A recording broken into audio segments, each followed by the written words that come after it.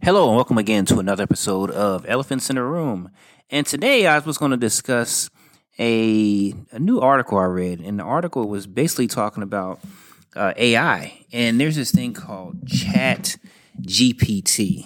And it's a new thing. It's one of those things where, you watch the internet matriculate into something and you watch AI. And, people have always said, hey, AI this, AI that. And artificial intelligence, it's a good thing to have, but you got to wonder where does it stop? And the article it was coming off of Georgia Report and then off of Yahoo Finance, and basically it was saying how 90% of online content by 2025 could be AI generated.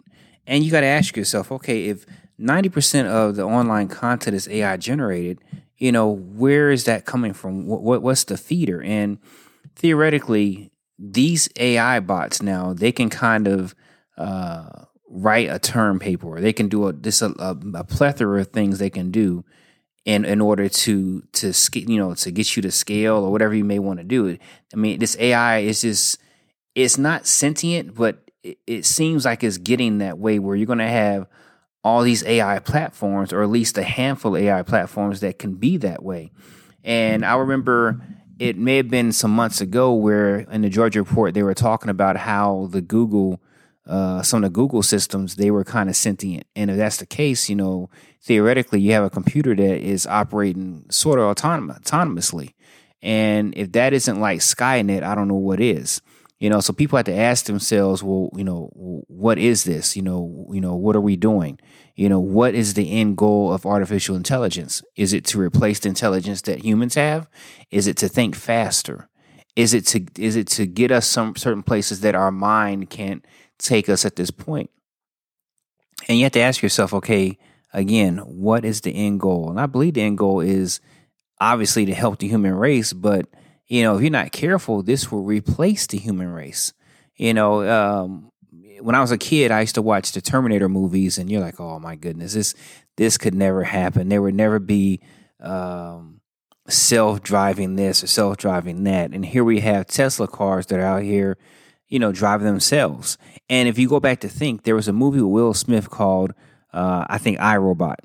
And in iRobot, they were in a car, and the car, I think it was an Audi. The car was driving itself, and there was all kind of different systems going around. But when you think about, and you fast forward to 2023, we're on the cusp of seeing these different things. We're on the cusp of having digital currencies and cryptocurrencies. And, you have to ask yourself, again, what is the end goal? How far do you go? How far is it possible for us to go with this right here? When you say artificial intelligence, is it an augment to my intelligence? You would kind of think that the AI would be no greater than what was programmed into it. But when that programming matriculates into the AI program itself, coming up with its own thoughts and ideas and conclusions, then you have to be kind of wondering, where is this going to lead us to? So I would tell everybody, listening to this, take a look and see how AI is affecting where you're at right now, how AI is changing your job and your lifestyle, how AI is affecting how you drive, where you drive. If you have a Tesla car, they have an automatic pilot. There's actually people out there who go to sleep while they're riding in this vehicle. And for the life of me, I don't understand it. I couldn't do it. But again, people are doing it. In the trucking industry, they have trucks that they want to be autonomous, and they're trying to field it. So you have to ask yourself, okay, what are going to happen with these truck drivers that previously were driving the trucks? Some people will say, well, they just had to go to another job. Well, even some of the fast food chains now are starting to say, hey, we're going to become automated. And what you do is that at a certain point, a lot of the manual jobs that were out there, they cease to exist, or the amount of people that are hired to do those jobs is curtailed in a large fashion. So, you have to ask yourself, okay, well, if you're closing off certain segments of work, where do these people go? How do they earn a living?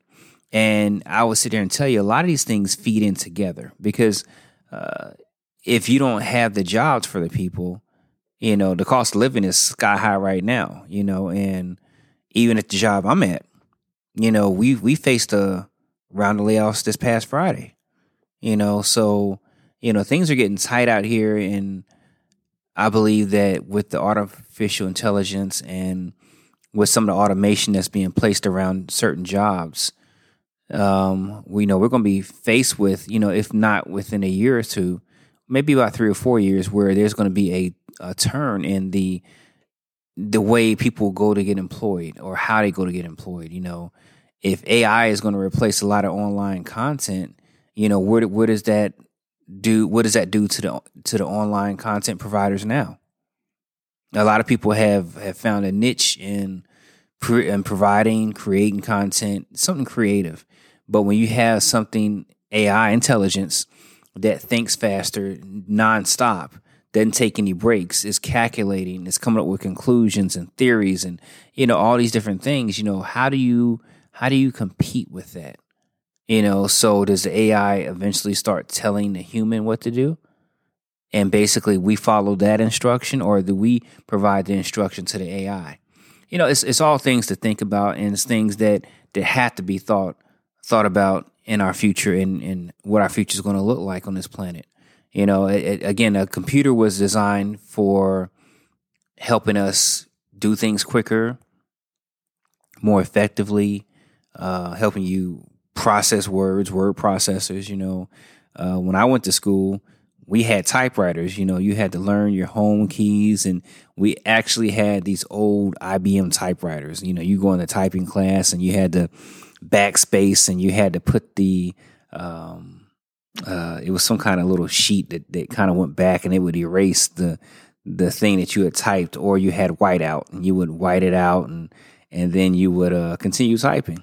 Well, we have definitely come way past that now with Word and the other things that people use for typing and whatnot. So, AI and advancements in technology are a great thing, but I think we're kind of on the scary ledge where this thing can be kind of called Skynet. If you're not careful, and unfortunately, I think at a certain point, some of these systems are going to be talking together and coming up with things they think ought to happen, and these computers will be able to set those things in motion.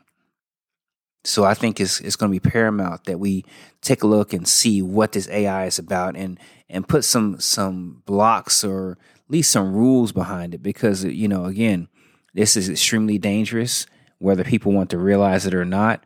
I saw another report the other day where they had autonomous police dogs in DC, and they're just walking along, and how does this work? One thing about it is that a AI computer will never be able to feel or sense or tell mannerisms. They can tell some, but not totally.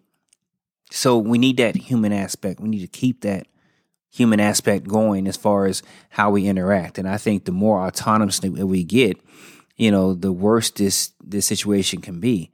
And people need to wake up and realize, hey, if AI can do this and do that, a lot of these folks that are in these administrative jobs, your job is next, because AI will automate that or figure out a way to make that autonomous. So, it's going to be important that we all take a step and take a step back and say, hey, wait a minute, maybe this is going a little too far.